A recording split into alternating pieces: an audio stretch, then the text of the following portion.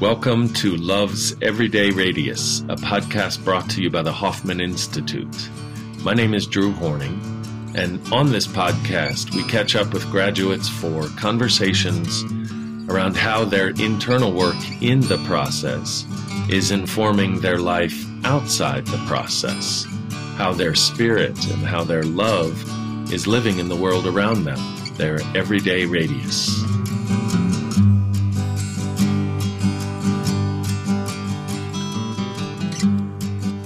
Hey everybody, welcome to the Hoffman Podcast. My name is Drew Horning, and today we have Rebecca McLoughlin with us. Great to have you, Rebecca. Would you introduce yourself? Sure. Thanks so much for having me. My name's Rebecca McLoughlin, and I don't know how to introduce myself other than I'm a mom. First and foremost is my most passionate and important work, I feel like, in the world. And I'm also a certified life coach and licensed therapist, and I work with big energy, ambitious women to support them and help them move through what's in the way of them living their vision. Well said. Big energy women, supporting them in creating the life they want as they move through the world. Beautiful. When did you do the process? I did the process in 2007, so it's been 13 years. Wow. And what motivated you to sign up? Well, I was kind of a young chicken. I think I was 23, and I had a dear mentor, and who was a dear friend and mentor who was a Hoffman teacher. She doesn't work at Hoffman anymore, but Anne Simon Wolf. And I was talking with her, and I was at just a place. I had just finished college. Didn't really have a direction. I felt really stuck. I was having all kinds of desires and hopes and dreams, like getting in a relationship, becoming a mom, moving to California. Like I just was this ripe college grad, including not really knowing what I wanted to do for work. I felt, really pretty aimless. And she suggested that it might be something that I wanted to do or would look into. And I just took her word on it because she's so fabulous. And so I just signed up right away. And thank goodness, because it, I deeply believe, completely changed the trajectory of my life. Wow, not many people take it as young as you were, 23. Yeah, I was lucky. We often hear from people at times, at some point in the process, they realize, wait, if only I had done this earlier. And you kind of did it at a time when you, as you say, fresh out of college, kind of aimless. Take us to your process, Rebecca. Like, is there a moment in time that sticks out for you? Yeah. So there was a moment in the process where we had just finished an exercise where we were using our body, and there was a break, and I went outside. It was nighttime, and I remember laying down on this picnic table and looking at the stars and just feeling this just release and rush of aliveness fill my body. And I really believe it was my first embodied experience from, since I was born of my aliveness. And I felt like I was being reborn. And I also really felt that I was getting reconnected with my femininity. In many ways, I saw this image of the birth of Venus in some way. And I really felt like from that moment, I still look back to that moment as just this sacred rebirth or just moment where things changed for me. And I was reconnected and plugged in a way that I hadn't ever experienced. So you said that I'm struck by that. You still remember that moment. Do you consciously choose to call it forward, or does that moment just come to you?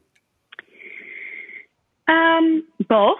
I would say it comes to me sometimes when I'm feeling really good and feeling in flow with my femininity, feeling really embodied in my spirit. And sometimes when I'm not, I call it forward. And that specifically the image of the birth of Venus, I have in, I think, 3 different places in my home, little relics of that I keep in sacred places to reflect back to me my spirit. And it's kind of like a little totem for me that reminds me also of that moment, and has been extremely helpful as life has continued. And there's been plenty of times that I have felt lost or afraid or off course since the process, Yeah. So when you say that post-process feeling lost or off course, part of what I hear you saying is that it's not that, life and its struggles don't still happen. What's different is that it sounds like you were more deeply connected to your essence, your spirit. Right. Yeah. And you're just plugged into a source of trust, a source of love, that becomes a companion as you continue to live life as a human, which means that you're going to experience all kinds of things, not just the joys, but the pains, even Beautiful. If you're connected. So 23-year-old Rebecca rolls out of Hoffman, and what happens in her life post-process? Well, I call that post-process phase my sunflower phase. I was high as a kite and bright as you could possibly be. And I look back at that time as just this like innocence. It was almost like I got to relive the joy of my childhood. I was free and single and playful. And I remember I went home and bought a cruiser bike and I put a basket on it. I would ride around with a big sun hat and buy flowers. And it was a real playful, exploratory time that, then really vamped into finally being able to get into a relationship. I started dating. I lost weight. I changed my relationship with food. I was able to really start a relationship with myself in many ways that led me to knowing my passions, desire, coming back to the desire to go back to school and become a therapist. And that then I went past therapy and became a coach because that's what I preferred. But it led me to different passions. It ultimately led me to make a move. I was living in Madison, Wisconsin, and I just listened to spirit and I moved home. I grew up in California, even though I had a huge community there, but I just felt this calling to come home. And I went to grad school, and quickly after that, I met my husband, and we fell in love, and thus our relationship unfolded. And I mean, this sounds like a fairy tale, and it's not, but in many ways. And then we went on to have 2 children, and we bought a home, and I vulnerably will share what I vulnerably shared when I just recently did a Q2 in the fall. And the first day they say, stand up and share why you're here. And I said, vulnerably, I'm here because the truth is the vision that I set out for my life when I was at the process 13 years ago has come true. And now I need to work it. I need a new vision. And I also need to work a new layer of patterns that get in the way of my being in my vision, and really living it fully. So that's a whole nother layer that is now what's new and ripe and my new growth edge, I guess you would say. That's great. Oftentimes people forget that just because they vision something doesn't mean it can change or morph, or in fact, that it can come true. And then you got to get yourself a new vision because that one's already come true. Time for more, and to keep asking and moving towards that. And it's 3 days. We don't talk much about the Q2, but in your experience, can that kind of work come to fruition in such a short amount of time? I think it does. I mean, I've done 3 Q2s, and each one of them was different based off of what was coming up in my life. But absolutely, I think whether it's creating a vision or working through things that kind of keep you from creating your vision, each one of the Q2s kind of moved what needed to be moved to unfold the next steps that I needed to follow and continue my work. So yeah, I would say absolutely the Q2s were massively impactful in a different way than the process, but in a needed way. It was a tune-up. It was a redirect. It was a release in different ways for different things at different times. So do you in your life recommend the process a lot? Your partner or your friends or your clients, is that something that is a part of your work? And if I'm friends with Rebecca, am I going to hear about the process a bunch? You likely will hear about the process at some point. I mean, I think everyone I know knows that, I believe in the process. I recommend the process. I would say as I've matured and grown and deepened over the years, my waving the flag has moved into more of a trusting, and that I trust that when it's right for a person, they will do it and that it will find them. And whether that's because, I mentioned it or they come back to me and say, hey, I remember 5 years ago you were talking about this. Can you tell me more? Or a client is right for it and, they go the next week. It has taken many different paths, I guess you would say. And I've learned that is the way of the process, and that's the best way, and that it's not my job to be pushing anyone into it, because that's not anyone's job. They need to be led on their own and ready for whatever is meant for them there. Yeah, can I ask you about that? Because I think I too was, I'm a reformed pusher, maybe is the term, but why is it that it's better to wait?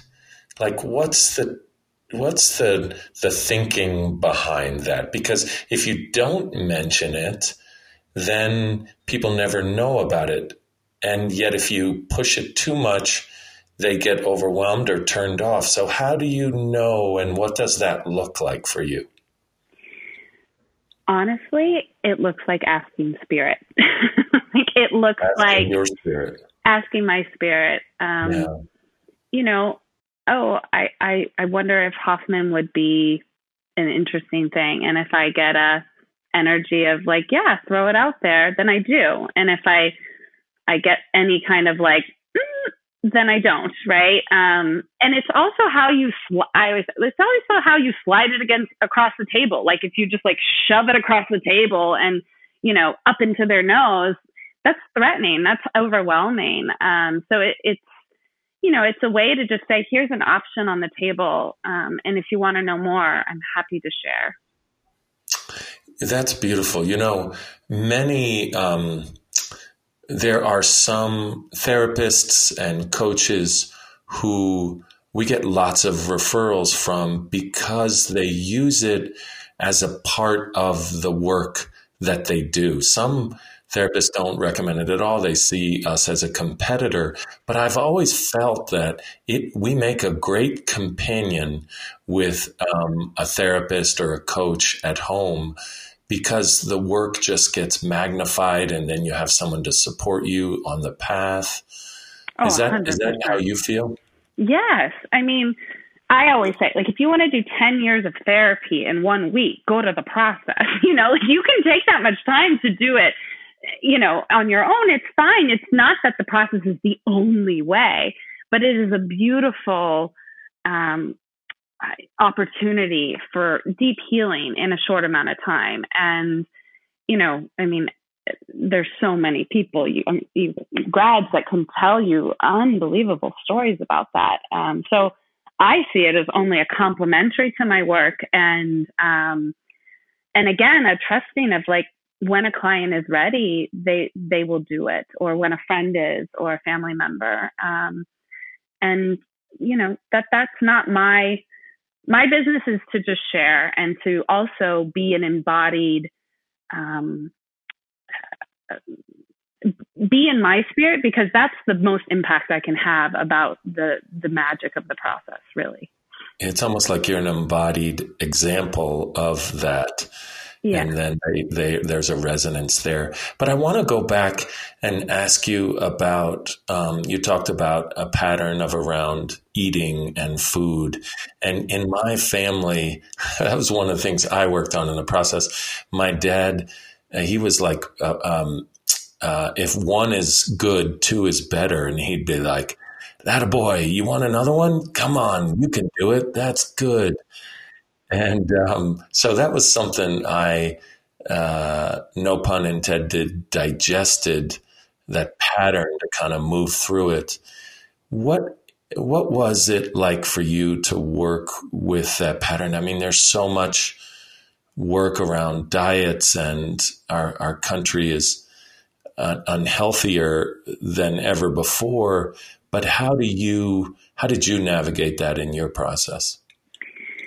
So for me, I think, and I'd like to just say that I still navigate it in many ways. It's not like I've completely healed my relationship with food. I think it's an ongoing thing. Yeah. So, I don't like to sound like, oh yeah, check that box. I think that's a difficult box and an ongoing relationship to work on, like any other relationship in your life. But for me, what I realized that has been so helpful was that I used food to soothe myself and to really kind of like collude with my emotions to bring them down and to not feel. I had a lot of emotional chaos in my internal nervous system and in my life as a child, and food became, a quote unquote healthy way of coping, that, to this day, I'm in some ways grateful for that pattern, because it could have led me in a lot of different paths, other ways. When there's pain, as children, we know nothing else but to try to find soothing in whatever ways we can. And when we don't have the examples that maybe we need, then we turn to things, and that's where our addictions are born. That's where all of those things, start to happen. And so I think the realization of that and the opportunity to get in reconnection with my body, to forgive myself, to give back what wasn't mine to hold anymore, and the safety to feel was the starting point. Wow, it's almost like in your childhood, food helped you not feel, which was helpful in that it helped you survive. But now you're an adult, and it's like, I can feel, I can handle these feelings. Right. And what's interesting is that it's also a sign that, I've been through challenging things since the process, things that have stirred up emotions that were too much, right? Like I couldn't process it all at once. And food has become online at that time. And I've seen old patterns and, been like, what's going on? So it becomes actually like a loving red flag. There's something else going on here. Let's see if we can bring in the support systems in other ways, and really to meet myself with it, So it's not, I guess it's become a tool of awareness. I'm smiling because the red flag and loving in the same sentence. Red flag. I love it. I loving little red flag. Those little things where you're like, ooh, interesting. Yeah, I might want to check that one out. Yeah. Like, curiosity is such a challenging emotion and idea for people to fully embrace. And hopefully one of the things we help students get from the process is a sense of to be curious. Where did you learn it from? How did it support you in surviving? How is it not helpful now? Just the idea of asking questions rather than just going to snap judgments. Yeah. And I think that's how you build intimacy with yourself, a deep relationship with yourself as a human being. Feelings are part of the human experience. Being messy and, the dark side, it's all part of this human experience. And so, the practices of compassion and forgiveness that are so part of the process all come into play here, I think. And I'm curious about like working with women and the difference, in what you notice about the difference for men and women and why your work focuses with women and what is it that women need in particular, as best you can tell? That's a big question, Drew, that I can't claim to know the full answer of that, because the feminine energy, which is in all of us, whether you're female or male or however you identify, right? But I think for me, learning the feminine, how the feminine really, like the authentic and how the feminine is part of my essence, and that's how I identify and how I understand myself, that there's some real mystery and beauty in how actually I've had to learn to live fully into that and make space for it in what I would consider a very masculine culture, in a culture that isn't always supportive of the intangible, isn't supportive of the mystery, isn't supportive of rest, is very calculated, equation. And so, part of what I think that I hold for women is space to listen into the wisdom of their femininity, listen into the wisdom of their spirit, really, and to trust it. I think that's the key too, is to trust it. Because in our culture, I think any listening, whether it's feminine or to spirit, that small, quiet whisper inside of you, that knowing that doesn't always make sense, that actually can feel very scary to follow, that needs a lot of courage sometimes to take action around, and to trust is big work, and it's challenging as you navigate, going through life and all the things and all the relationships and pandemics that we live through, right? Like all the things that we do that happen. Yes. Rebecca, what is it like? What have you noticed in your coaching practice and working with people during this time, this pandemic? What have I noticed? Well, a lot of my clients are moms whose lives have been pretty significantly turned upside down. A lot of them are now home, and those that were working are distance learning with their children in a lot of close quarters. And yeah, I've noticed that for everyone, it's been a balance between getting back to basics, letting what's most important rise and everything, all the other stuff fall away. And then also really creating and carving out space to feel the feelings, because there's a lot happening above the surface and right in their, crazy toddler or teenage tantrums, and a lot under the surface if you feel into the greater experience of the grief and the loss and the unknown and the fear and the anxiety that's happening right now. And so I think that is, what were you going to say? I think it's, I just think it's a real, turbulent time. Of everyone I've talked to has expressed, whether they're the most spiritually grounded people I know, or, the ones that are just coming in, has expressed it feeling like a roller coaster, right? Some days it's like so clear what's most important. Oh my goodness, how could I have been, coding over it so much with the busyness of my life, and the slowing down has revealed that to me. And then also sitting with all the feelings that bubble up when we slow down. Yeah, I relate to that. There are times where it's a great day and the family seems to be functioning well. And then the next day it's like, well, what happened? It's like the wheels came off.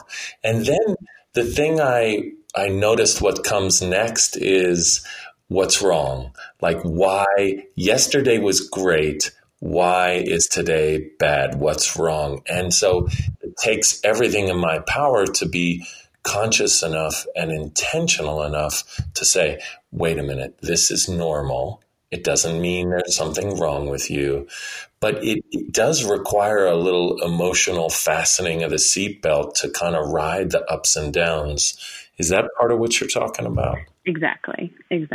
Yeah. And just a lot of grace, right? A lot of grace and forgiveness and understanding and compassion for ourselves and for our loved ones. There's been a lot of restlessness in my house that comes about around 4:00, when we haven't gotten out enough. And but I also think, when we slow down, when there's more space, the feelings that may be also percolating down below that haven't had enough space or time to be felt come up.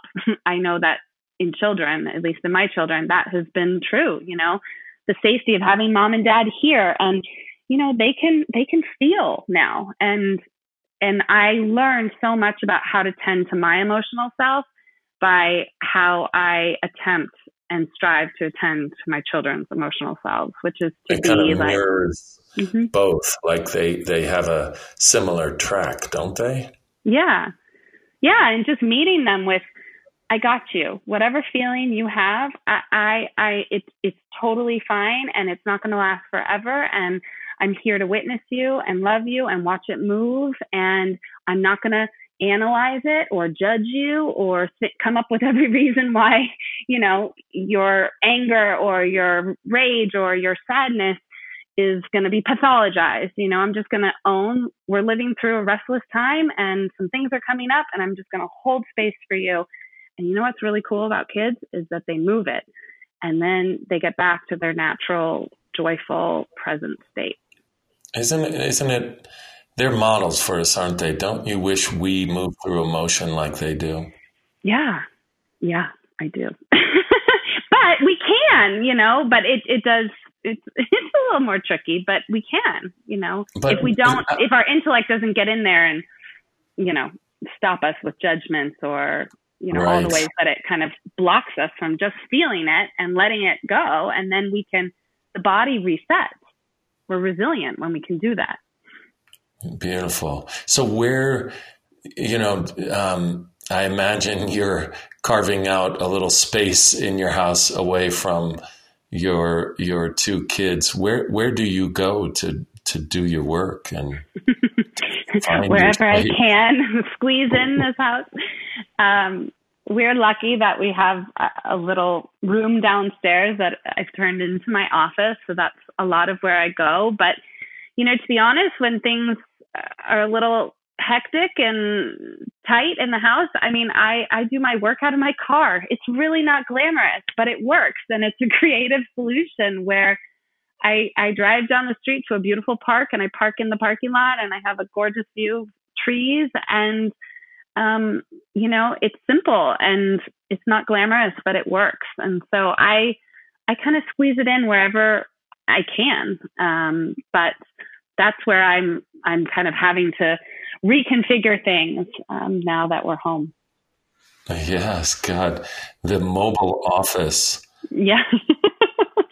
It's very mobile. It's very, very mobile. And, I mean, it's amazing how many beautiful parking lots there are if you get creative. With great views. Yeah, with great views. Exactly. You part of the work you used to do is around organizing space and the aesthetic. How did you come from a home where things were hyper messy, or was it a hyper neat home for you? I'd say it was a little bit of both. My mom had a beautiful skill at creating a beautiful home, but sometimes our beautiful home was like the icing on the shit cake, if you will. Oh, I'm probably not supposed to say that word, but it looked really good on the outside. It was really, really gorgeous, and what was going on underneath was really messy. And so when I got out from underneath my parents' actual home, I was pretty messy on the outside and the inside. And so things were a bit messy for me. And then I started to piece together that my environment, when I was in college, I remember I would be really depressed and really in a dump. And I would look around my room and it was just a disaster. And then I would pick up my room and, tidy it all up, and I would feel better. And then I kind of followed this thing and this knowing and this urge. And then it really came to fruition for me when I worked in grad school at hospice. I was a grief counselor, and I would go into people's homes.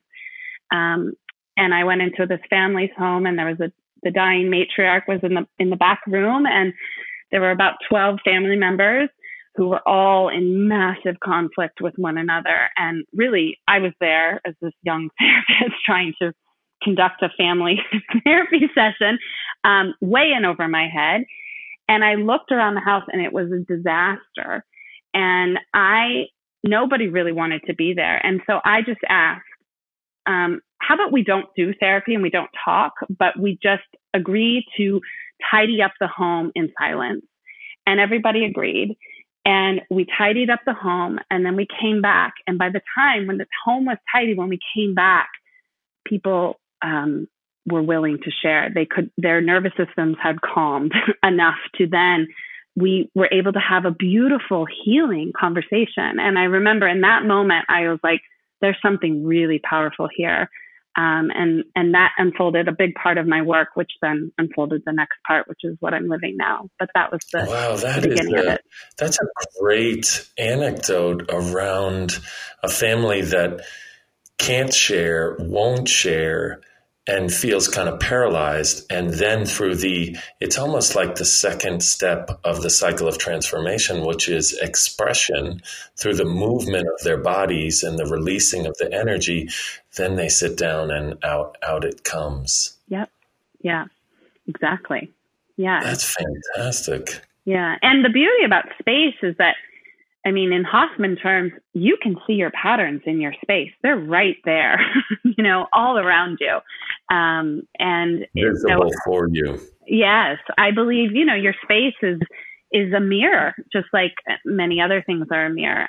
If you look for the under meaning of, where you clutter, where you're too perfect, where you're messy, where, maybe it looks great on the outside, but all the drawers are really messy, and that, and you hold the shame around that, right?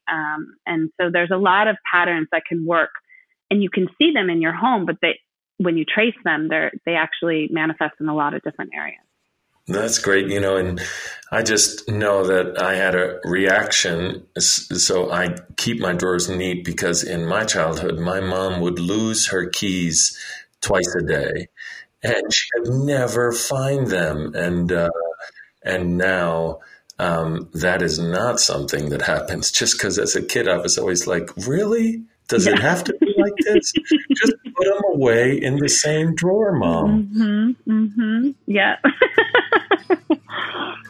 Rebecca, it's been great talking with you. I'm grateful. Too. Yes, thank you so much. You're welcome. Thanks for joining us.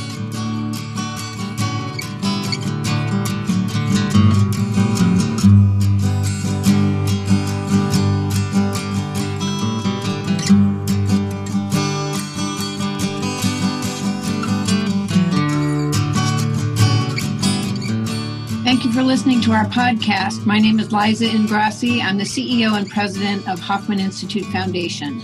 And I'm Raz Ingrassi, Hoffman teacher and founder of the Hoffman Institute Foundation. Our mission is to provide people greater access to the wisdom and power of love. In themselves, in each other, and in the world. To find out more, please go to hoffmaninstitute.org.